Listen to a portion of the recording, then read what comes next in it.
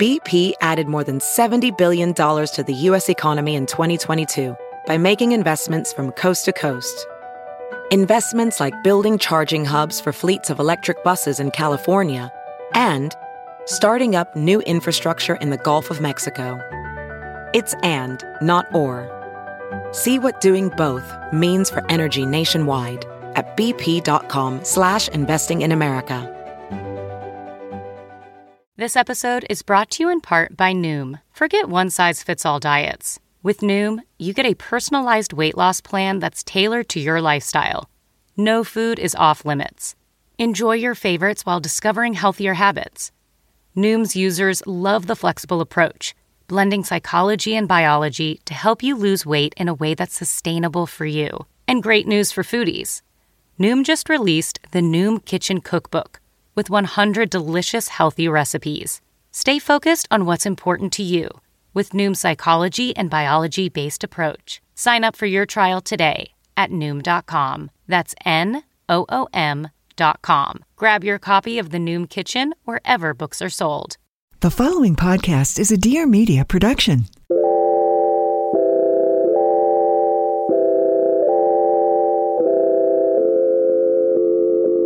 Hey everyone, it's Olivia Perez. I'm a journalist, entrepreneur, and the host of Friend of a Friend, a show where we sit down with some of my friends, your friends, and new friends to host inspiring conversations about building something from the ground up.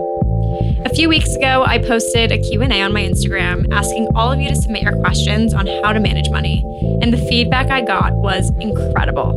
So many of you chimed in to ask questions, so thank you to those who did, but it was insanely remarkable to see how many of you asked a lot of the same questions, which is exactly why I asked Chloe McKenzie on the show today to help us break down all the things that we clearly should have learned in high school when it comes to finances. Chloe McKenzie is a financial artist and wealth justice activist whose work is at the intersection of education, finance, social justice, and the visual and performing arts.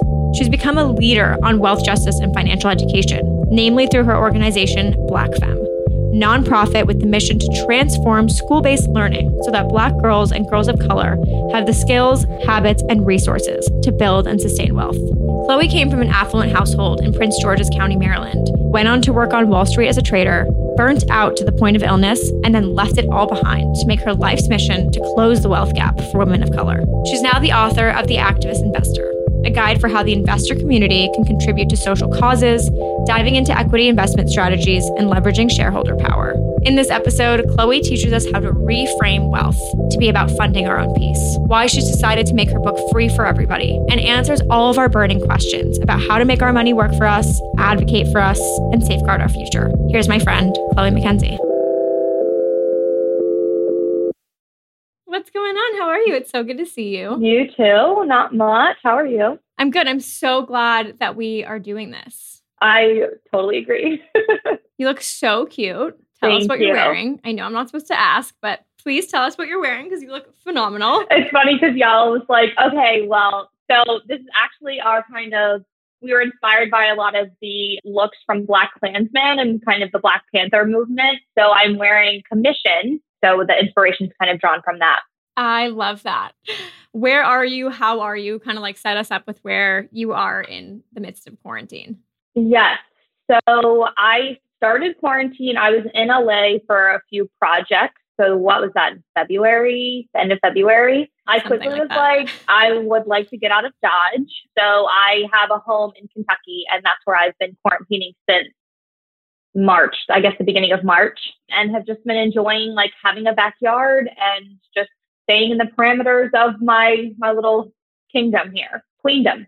I love that. I love that. Need the nature, like need the outdoorsy stuff right now, I feel like more than ever. So I start off every show asking or proposing an imaginary situation. You and I are best friends. What's on your mind this week? I love that question. There's been a lot on my mind, to be honest with you. So one has been, speaking of the great outdoors and how important that is to my own sanity, especially given all of the uncertainty of the world. I've been walking what's called the Legacy Trail near my house, which from end to end is about 10 miles. And so I've been trying to add 2 miles each week to complete the whole thing. So I keep asking myself, do I actually want to add 2 miles this week? Because it'll get to 8 miles. So it's a lot. That's amazing. But I think more more so what's really been on my mind, I'm glad that there's been more attention about this, but I'm not too far from where Breonna Taylor was murdered by the police, and the fact that they're still walking free has been mostly on my mind and has been weighing on me, and really kind of this larger conversation of the erasure of Black women from some of these larger issues that are going on in the world. So very heavy, which is why I'm kind of like, okay, I guess you should go walk your 8 miles, but that's kind of where I'm at. Yeah, I feel like I've been really trying to find ways in my daily life, especially in the midst of what's going on, civil unrest. We're in the middle of a pandemic. It's like, how can I create spaces for myself just to think and not be inundated with information? So how can I like remove myself from my phone and all the things that are pretty intense to look at and just take, I feel like it's the same concept as like when people are like, oh my God, I have all my best ideas in the shower. And it's because you're like, you're completely undistracted from all the things that we're usually distracted by in daily life. So I've been really thinking about those moments, and I like hearing that you're taking walks too, because I feel like everyone's kind of in the same boat. For everybody who's just tuning in, I am so excited to be on a Zoom call with Chloe B. McKenzie. For our audience, can you tell us who you are, what you do, and what your passion work is? Yes, and thank you so much for having me. So hi, everybody. I am Chloe McKenzie, but many of you might know me as Chloe B or Chloe B. McKenzie, whatever derivative kind of works.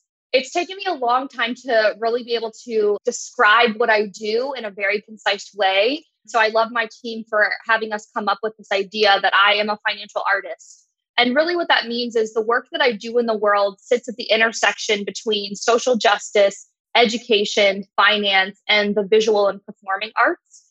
And so really what I've done is I started kind of my career on Wall Street as a trader, and then transitioned out of that to really take advantage of what I could be doing in the world to close the wealth gap, particularly for Black women and women of color, and kind of do a bunch of things that I'm sure we'll talk about more today. But I would really say a financial artist is somebody who is using activism as a form, an art form, to help the world become better from a financial perspective, and then fight for wealth justice, which is really the kind of purpose that I feel like I have in this world. I love that. And I think there was also something so interesting. Chloe and I had a phone call about 2 weeks ago, and the way you described even just being a financial artist in terms of describing it visually and audibly. So Chloe uses storytelling to teach a lot of her curriculum to students and her followers. And there's something so human about it to me. And I think finances, as we'll talk a lot about in this episode, is something that almost doesn't feel human sometimes. It feels like something super unattainable.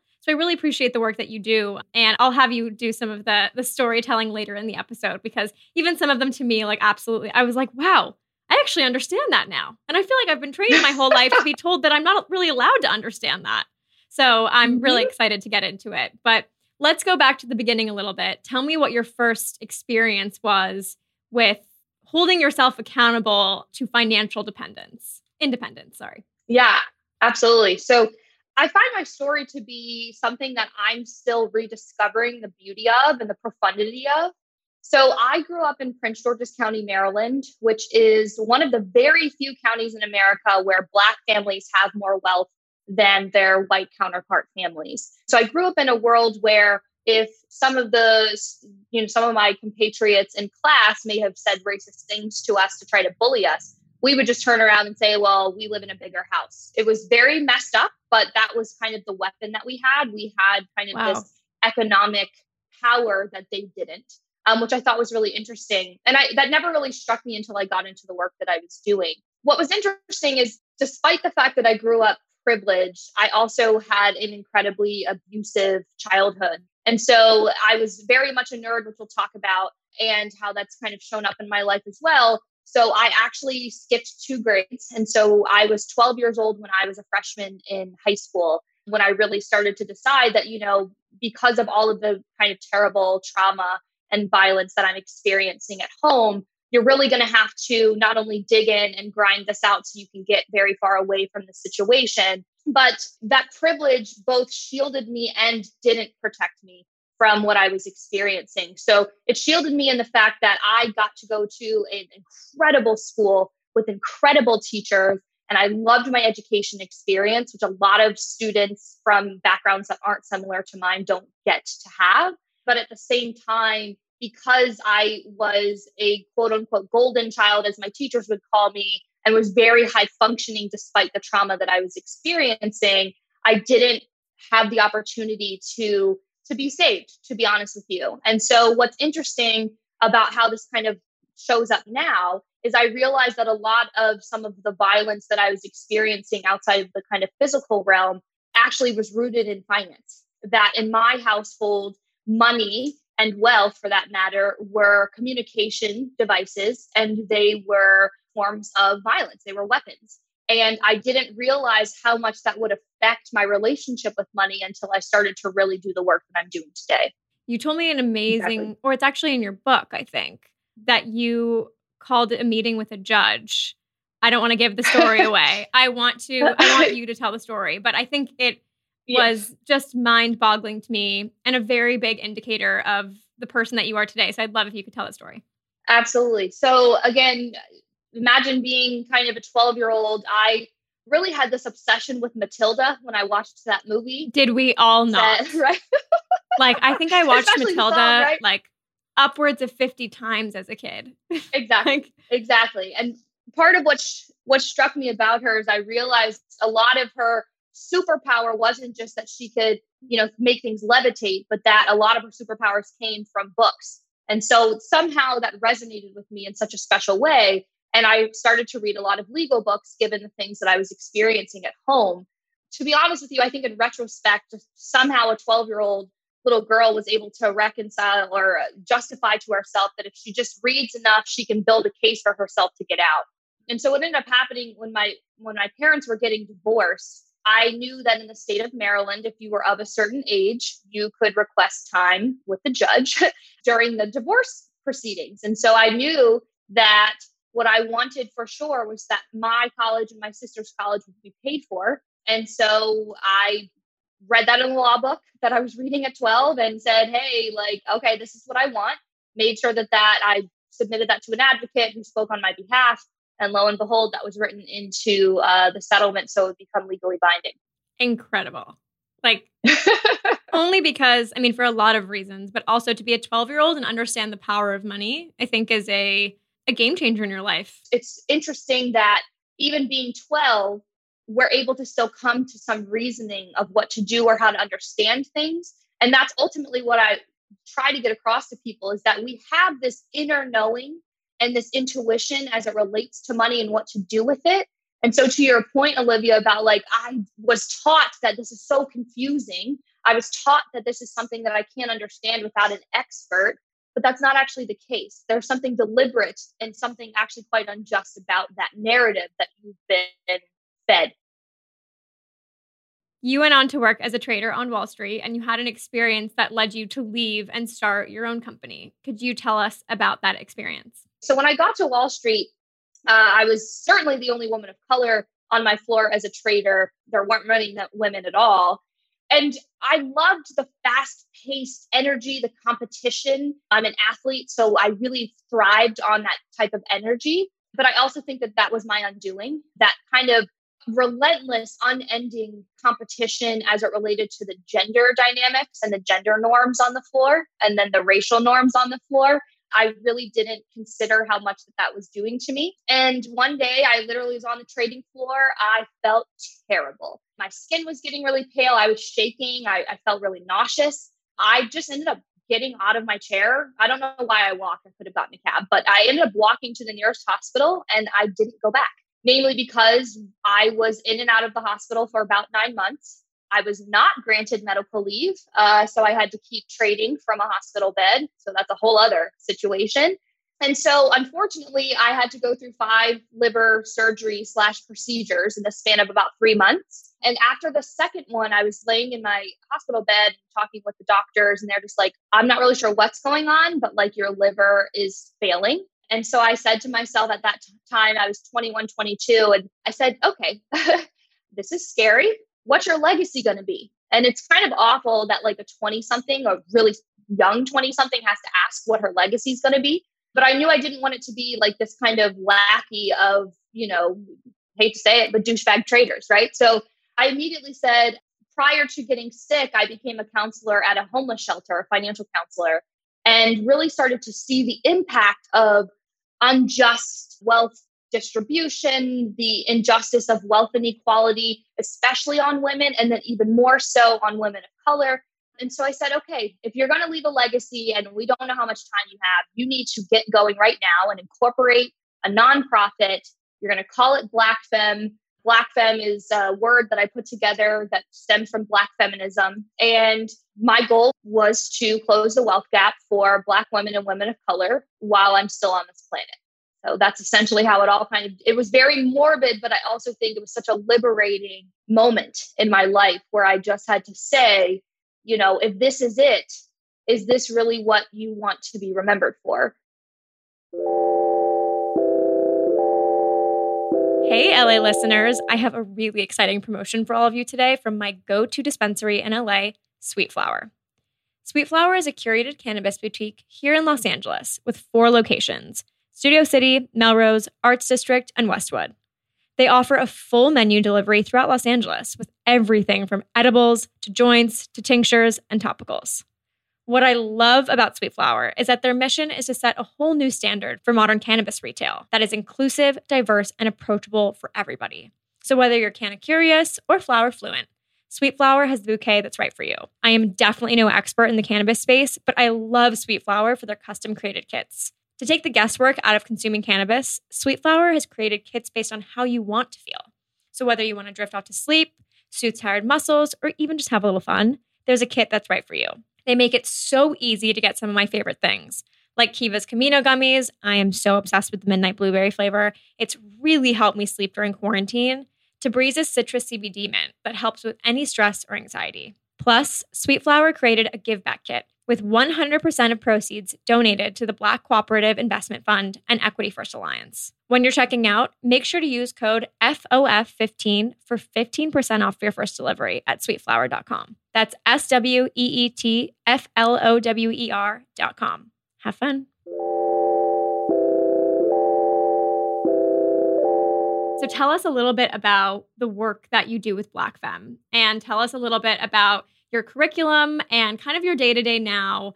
We'll get into the book a little bit later, but you're also an author. So I'd love to hear a little bit about what your day-to-day is like now, because you've got so many things going on. Yeah, I know, which is crazy. So Black feminist tradition tells us that if we liberate those that sit at the proverbial social, economic, and political totem pole, then we're really liberating everybody. So the idea for Black Femme was that we need not just a reckoning, but a complete revolution and upheaval as it relates to wealth and wealth justice in this country, with a specific intention to help those at the bottom of that proverbial totem pole that I mentioned. So Black Femme's mission is to transform school-based learning so that Black girls and girls of color in underserved communities have the skills, habits, and resources to build and sustain wealth. And so I said to myself, here are the issues with financial literacy. The first, which was, typically scares a lot of traditional white male businessmen, is that the issue is really it's standardized. Because what that means is the narratives that we're making available to students as it relates to building wealth, to building those skills, is one-dimensional and coming from a predominant narrative, which happens to be white. Example, hey kids, I'm going to teach you how to manage your money through your allowance. The kids that I was working with live in public housing. Do you really think that they're getting an allowance?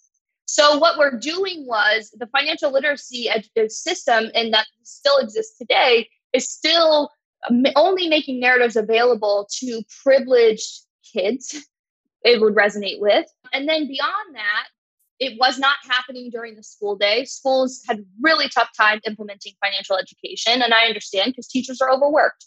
And then beyond that, on an equity basis, it was only happening in general education classrooms. Special education classrooms were not receiving this education, which is also a huge problem. And so what Black Femme does is we implement what we call wealth literacy 5 days a week as a core subject, beginning in pre-K. Because early intervention, if we're really trying to close the wealth gap, is important. And kind of my day-to-day, which is quite radical and some would call crazy, but I go to superintendents and I say, hey, you're not implementing any financial literacy. And I know you want it at the high school level, which we do, but we're going to have you switch out your entire curricular framework and implement wealth literacy 5 days a week as a core subject. How does that go over? Well, the first question, which, typical in our culture that I get is, well, what about boys? And so I usually say, well, what about them? So at the school level, again, we work with every single student. It's not like, oh, hey, schools, go ahead and kick the boys out of the classroom.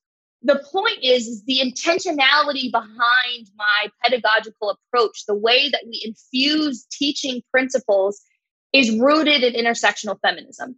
And everybody should believe in intersectional feminism. And so they're like, oh, well, like we have to highlight Black girls in front of the boys. Hell yeah, we do. Of course we do. So that's kind of the first obstacle. Once they kind of realize what we're really doing, because we do everything from creating the lesson plans for the teachers that are scripted, the students, we work with the parents, we train the teachers, we pay the teachers. They realize that we've eliminated all of the obstacles to implementing the curriculum in the first place. And then we have this kind of amazing engagement level from the students because they really love seeing themselves show up in the curriculum and they feel a different sense of value. And it's because we're not basing their net worth in their inherent worth. They realize that those are two different things, but they also realize that even if they have a negative net worth or no net worth or a positive net worth, it's not going to affect their value as a person. And so there's a level of what I call the extra economic side of money that really nobody is talking about. That extra economic side of money. You and I talked about it a couple of weeks ago. And I think it's, first off, I'd love to get into the part where we talk about what it means to redefine wealth in general. Yes. But I do think this extra economic part of it that you had talked to me about was the fact that we've all been trained to not make money emotional. So I'd love if you could break that down a little bit, because it was something as a woman, when you said it to me, I was like, oh, wow. Like, well, to begin with, I feel like we're told that we can't be emotional in any setting. But especially when it comes to money, it's something that, feels gendered. It feels masculine to me. It feels tough. Yes. Which I hate using that kind of stereotype, but it really does feel that way. So I'd love if you can break down that a little bit. Absolutely. So in addition to being a financial artist, I'm also a researcher, have my degrees and finishing up my PhD. And I'm studying the effects of what I call financial trauma, financial shame, and financial abuse on us as people. And so there are two sides to money that I've recognized. There's the economic side, and this is what we're used to seeing. Chloe, can you please teach me how to budget, how to do this? Because if I do that, I'm going to feel better. And what happens? We all know how to budget. Let's be real. We really do. And we don't, because there's something else blocking us from actually doing that. And it's because of this extra economic side that I call, which is where all of our feelings, our emotion, our experiences live. And beyond that, where the trauma that's actually been transmitted to us generationally lives. And that's actually the important piece. I mean, there's a lot of research about transmission of trauma between generations that started after the Holocaust. And so that's a real thing. 100%. And we don't actually realize that a lot of that is from a lot of finances somewhere. It's either indirectly related to the trauma or it's directly related to the trauma. And so I realized that there are levels of abuse and trauma that we've experienced. Women, for example, historically, okay, right? So it's only been, 100 years since we could vote. So, but then what's weird is we got the right to vote, but we didn't get the right to own a bank account until the 1970s. That's wild. Well, we could get a bank account, but you know what we needed? Approval from our husbands. That's the only way we could get a bank account. That was so short. Literally my sister was born when that law took effect, just wild that that's a thing. And that's a trauma that's been passed down to us. So when we think about why didn't my mom or my older sister or my aunt or whoever teach me this stuff? Well, think about the trauma that they experienced and how that may have been transmitted in their behavior. And so the extra economic side of money is recognizing that we have a lot to learn, actually more to learn about how to heal from, recover from, and manage the relationship that we have with money on a psychological, neurobiological, and emotional level. What we tend to focus on is, how do I do this, right? The mechanics of money, which actually is not rocket science, and that we're not even taught. But holy cow, we're not even taught how to deal with the emotional element of our trauma and abuse and shame around money, which is making everything worse. Let's zoom out and actually talk about that, what that is all about today. And to me, when I read your book, there was a line in there that put off a major light bulb for me. And it was that wealth is not just about, like, as Americans, we have this idea that wealth is about owning the yacht and the houses and the things and et cetera, and et cetera. What if wealth is just about funding your own peace? Mm-hmm. So I want to hear about your idea of redefining wealth and where you think we went wrong with understanding what wealth really is. Okay. So the economic, we're going to use the economic and extra economic. The economic definition of wealth is rooted in your net worth, right? Today, the big tech CEOs are going to testify in Congress. And everybody's talking about their combined net worth. Just the five of them is like $17 trillion, which, by the way, is bigger than, most countries' budgets. So anyway, net worth is really a simple subtraction problem. It's your assets. This is the value of all the things that you own. What's in your bank account, your 401k, your house, your car. If, I don't know, you're kind of eccentric and like to collect stamps, like those types of things, art, all of those things are the value of the things that you own. But you also have money that you owe to people and institutions like student loans, credit cards, if you have an auto loan, mortgage, etc. So what you're going to do is you're going to take your assets minus liabilities equals your net worth. And this is why we have such an obsession about net worth, because really what you're trying to decide is, do you have more assets or do you have more liabilities? And as millennials, we have typically more liabilities because the student loan crisis is wild. And we have not been given the opportunity to build wealth as young people, which is why I wrote the book in the first place, to recognize where we can start building wealth, because we also have this narrative that says home ownership is the pathway to wealth. So we just think to ourselves, we have to wait until we buy a home in order to build wealth, which is not the case. But it does help though, right? It does help. Okay. But think about it like this. Your net worth, that equation is a teeter-totter. On the left side, you have your assets. On the right side, you have your liabilities. It's going to balance, right? So you bought a house for $300,000, but you took out a $280,000 mortgage. Your net worth is only going to be $20,000, right? So a lot of people think that homes are just a pure asset, which they're not. You know what are pure assets? Stocks. So we'll get to that in a second. I love my stocks. Essentially right now, your net worth is just a number. So we obsess about the number, which is a form of shame. The real definition of wealth that I think resonates most with people and I think has freed people, you can't quantify wealth. Well, why is that? Notice what I did with that equation. Your assets was all the things that you owned. Your liabilities was all the money that you owe. We tend to feel shame about the money that we owe. Yes. So these are our obligations. We have financial obligations. That's never going to go away. So we're going to have to pay bills. We're going to have to pay taxes. Well, most of us who function under the law. Right? I sure did. I always will. And the other kind of big responsibility we have to ourselves is about honesty. We're often dishonest about our feelings as it relates to money. And that's going to be a big responsibility for us, because when we're dishonest, we fall back into the trap. And so what happens is, if you notice, we have our economic things. We still have all of the assets we talked about, but feelings are on that side. Now we have all of the financial obligations we were talking about before, but we also have honesty as a huge responsibility. How do you quantify feelings and honesty? You can't. Therefore, wealth can't be quantified, but it can be qualified. So what does that mean? We can't quantify wealth, but we can qualify it. And when we qualify wealth, that's all about a self-defined vision. So you're the only person who's going to know if you're being honest with yourself. You're the only person who knows your feelings. You're the only person who can save into your bank account. You're the only person who can pay your bills. So therefore, peace or contentment or whatever that means to you, it's all self-defined. The danger of that to the system is if we actually figure out this equation, the whole system will have to reform itself, Because holy crap, if people aren't obsessing about the number, then they can't build their business models off of the requirement that we have to feel shame when it comes to money. Okay, so you're teaching this curriculum to young children, and I'm sure that they're taking to it like a fish in water, the same way that I took to math as a fifth grader and geography and all the things that I love to learn. But that's incredible for the next generation. What do we do for this generation? What's step one in reclaiming our quote unquote wealth on top of all these issues that we've just talked about?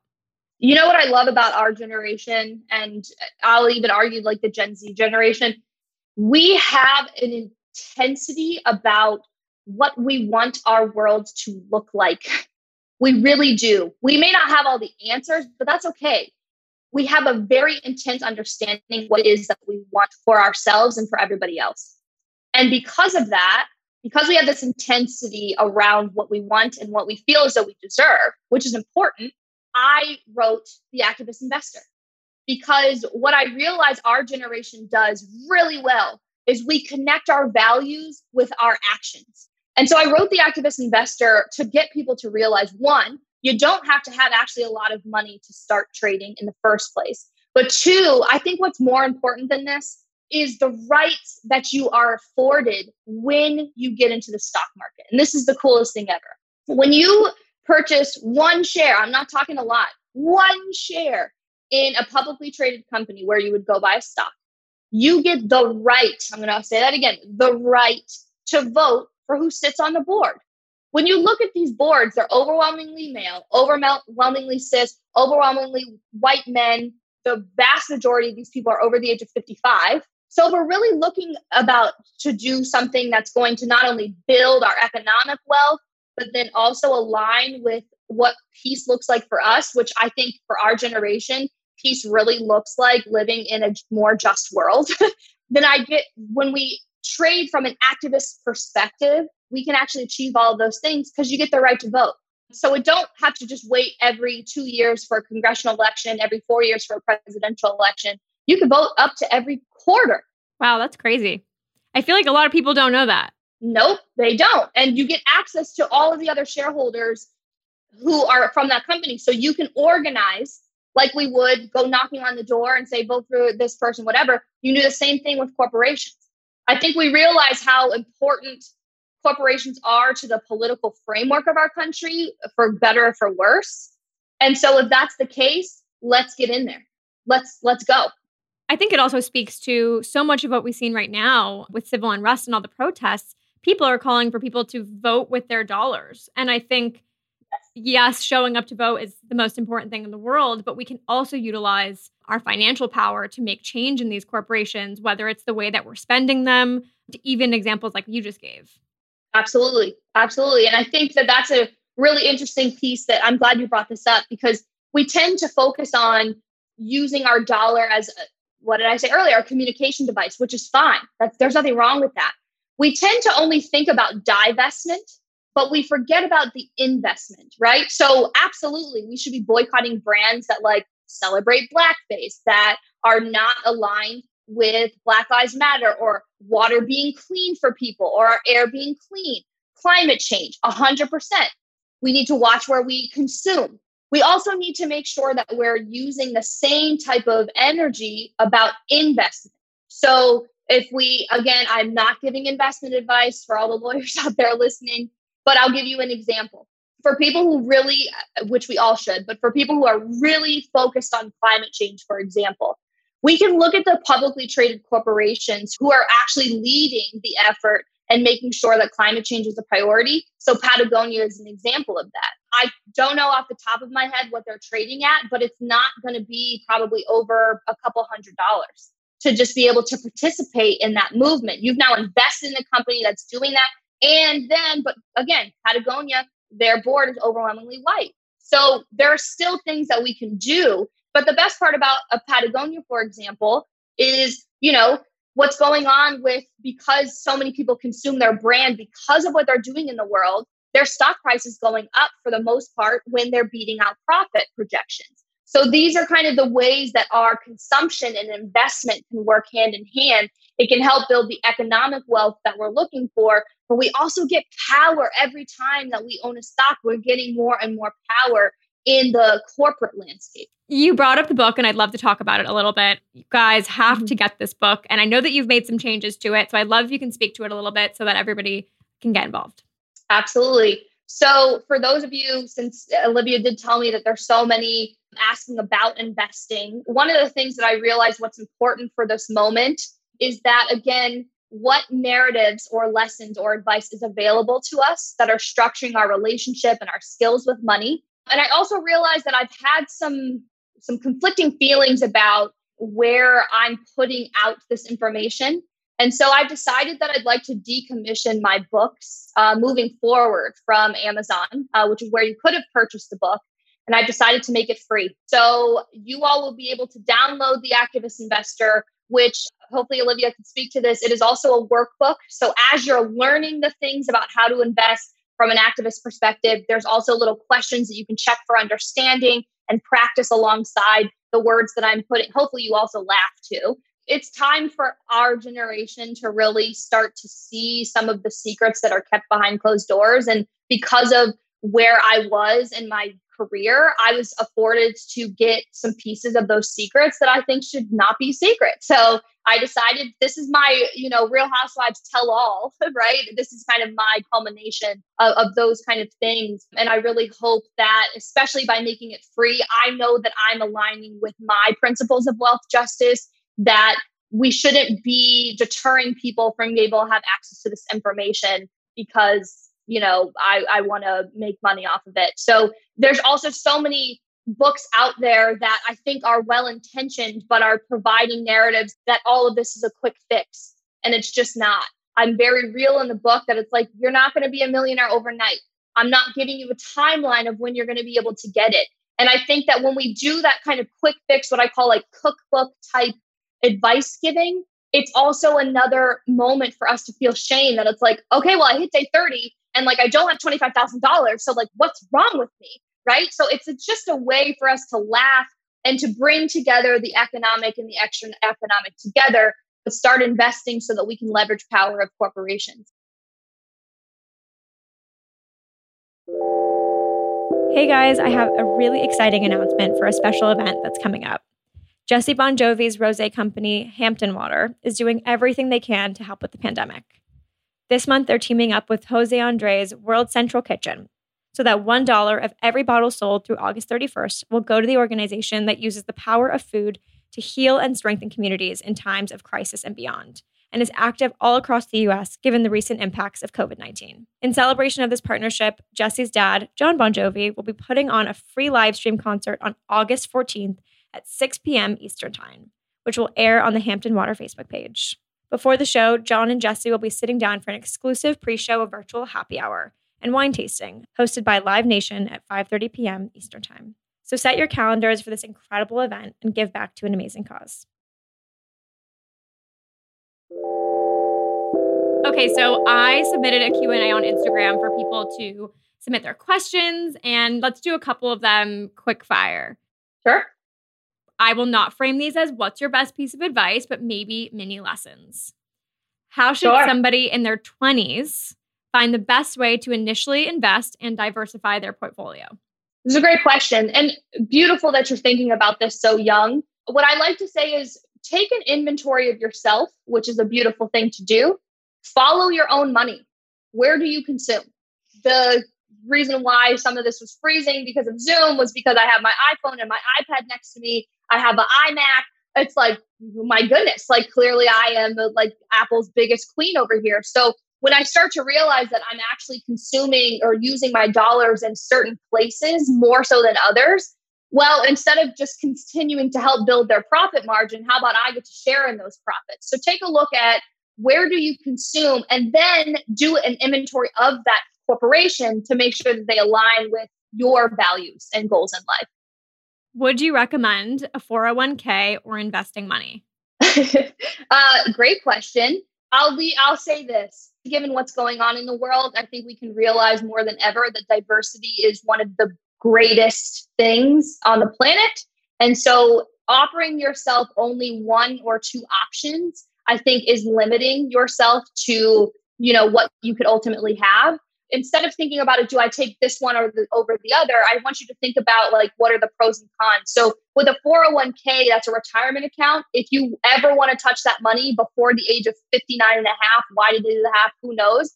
You're going to get taxed on that and penalized. So you're going to be kind of striking two different things that's going to reduce the cost of that. There are some exceptions like buying a home, blah, blah, blah. But with investing, you can touch that money at any point in time. As long as you sell that, you are going to, again, pay something called capital gains tax if you've made money off of that investment. And so it's really just about, do I want money now or do I want money later? And I think about it like this, we are, God forbid, COVID doesn't go away anytime soon. Like I'm still going to stock up on toilet paper without hoarding, not one of those people, but and stock up on hand sanitizer, but I still have to use some hand sanitizer now and use some of my toilet paper. And so notice how I'm doing both, have to limit themselves to one particular asset. What percentage of my income should I save? And then what percentage of my savings do you recommend investing? This is a wonderful question that I'm, again, not going to answer as directly as you probably want, because that would be giving advice. But I'll tell you no advice. This is where you'll start to see some of, again, this like toxic value system that's rooted in a lot of privilege. Because again, as millennials, as Gen Z people, and even younger generations, we're going to start to run up against like, wait, that's like a weird rule that they're using. When you're looking to buy a house, they're going to look at what's called your savings ratio. So in the financial world, I was taught that you're supposed to, quote unquote, save 28% of your salary. For most people our age, that is so unrealistic. But that is unfortunately what even lenders are looking for, like when you're going to buy a house and things like that. So if you can get there, that's awesome. If you can't, there's nothing wrong with you. There's no reason to feel shame around that. But you're going to realize that if you were to Google some of these questions, you're going to get what?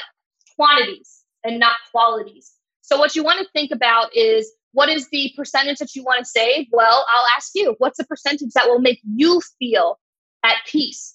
What advice do you have for college students who are new to the workforce, especially lower income students of color who have more loan debt? Absolutely. And, so the last few years have been very privileged to be able to teach a course at my alma mater called Adulting. The course is called Adulting? I love it. Yeah. I love it. So I teach a financial activism course. So I teach a financial activism course and I teach an adulting course. This semester, that's going to change with my PhD work and all of that. I'll still teach, but in a different context. But anyway, that is one thing that I think is ridiculous, that at least at the college level before you leave, students aren't receiving that. What I want us to think about is this. There's one kind of, I won't call it a joke, but it is funny. And then there's a kind of more serious thing. So I'll start with the more serious thing so we can end on a laugh. Starting out, especially in the workforce, I want you to think about all of the areas where you can actually begin building wealth in your job. So, and this is true whether you have your own business or not. So obviously, a lot of people only think about their income as like where I can put that money to then go do work for me. But your benefits package is a huge place where you can begin building wealth. So, and that even comes down to your insurance plan. Now, I personally don't believe that insurance should be tied to employment, given what's going on. So I think you can all see where I'm going with this. However, with your the insurance package that you have with your company, you need to think about it of, do I want to have a higher deductible and lower premium, which means you'll pay, your premium is what you pay monthly. Your deductible is like, if I go to the hospital, I have to pay this much before insurance will cover it 100%. Or do I want a low deductible and a high premium? The way I like to think about this is I have 3 autoimmune diseases. I'm considered high risk in the COVID world. I know that I'm probably going to be more likely to go to a hospital than like my boyfriend who's super healthy. So I go for insurance that's a low deductible and a high premium. So I'm willing to pay more per month so that I can reach my deductible faster. But for super healthy people, and it's like very rare, you're going to go to the doctor, those types of things, you can save more in your pocket. But saving more from that perspective then allows you to put your money to work some more. Your 401k, of course, is an asset on your the economic side of your balance sheet. life insurance, if you have variable life insurance. So there's a lot of things that you can touch on. And then here's the kind of funny part. There was a study, believe it or not, people study this stuff, that in 2017, millennials spent on average $3,700 on dating. So I have a class day. I have a day in my class called So You Went on Bumble. And we talk about this. And so the big thing, the reason why I bring this up is because oftentimes we don't plan for the economic impact of dating. Now, this is very heteronormative because what happened is obviously if you're in a heteronormative context, it's usually the man who is paying. But again, it was a super heteronormative study. So I just want everybody to be aware of that. So like when you have a job and you're like, yeah, I'm going to like go out, I'm going to like, do all this kind of dating and stuff. Please make sure you're aware of the impact of going on Bumble, Hinge. I don't know what kids go on these days. I don't know. I think OkCupid's like out, like, I don't know, whatever. That's amazing. Wow. Interesting. Okay. Those are great. Thank you so much for those answers. Absolutely. Thanks for the questions, everybody. Thank you so much for coming on, and thank you to everybody for tuning in. You guys can download The Activist Investor now. It's available in the episode description, on my Instagram, and on Chloe's Instagram. She's Chloe B. McKenzie.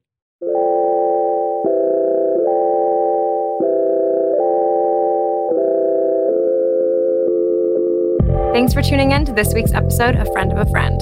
Before you go, make sure to rate, review, and subscribe to the podcast on Apple Podcasts, Spotify, and at tiermedia.com. And for more behind the scenes of the show, visit us at friendofafriend.us and follow me at Liv Perez on Instagram. Don't forget the 2 V's. See you next week.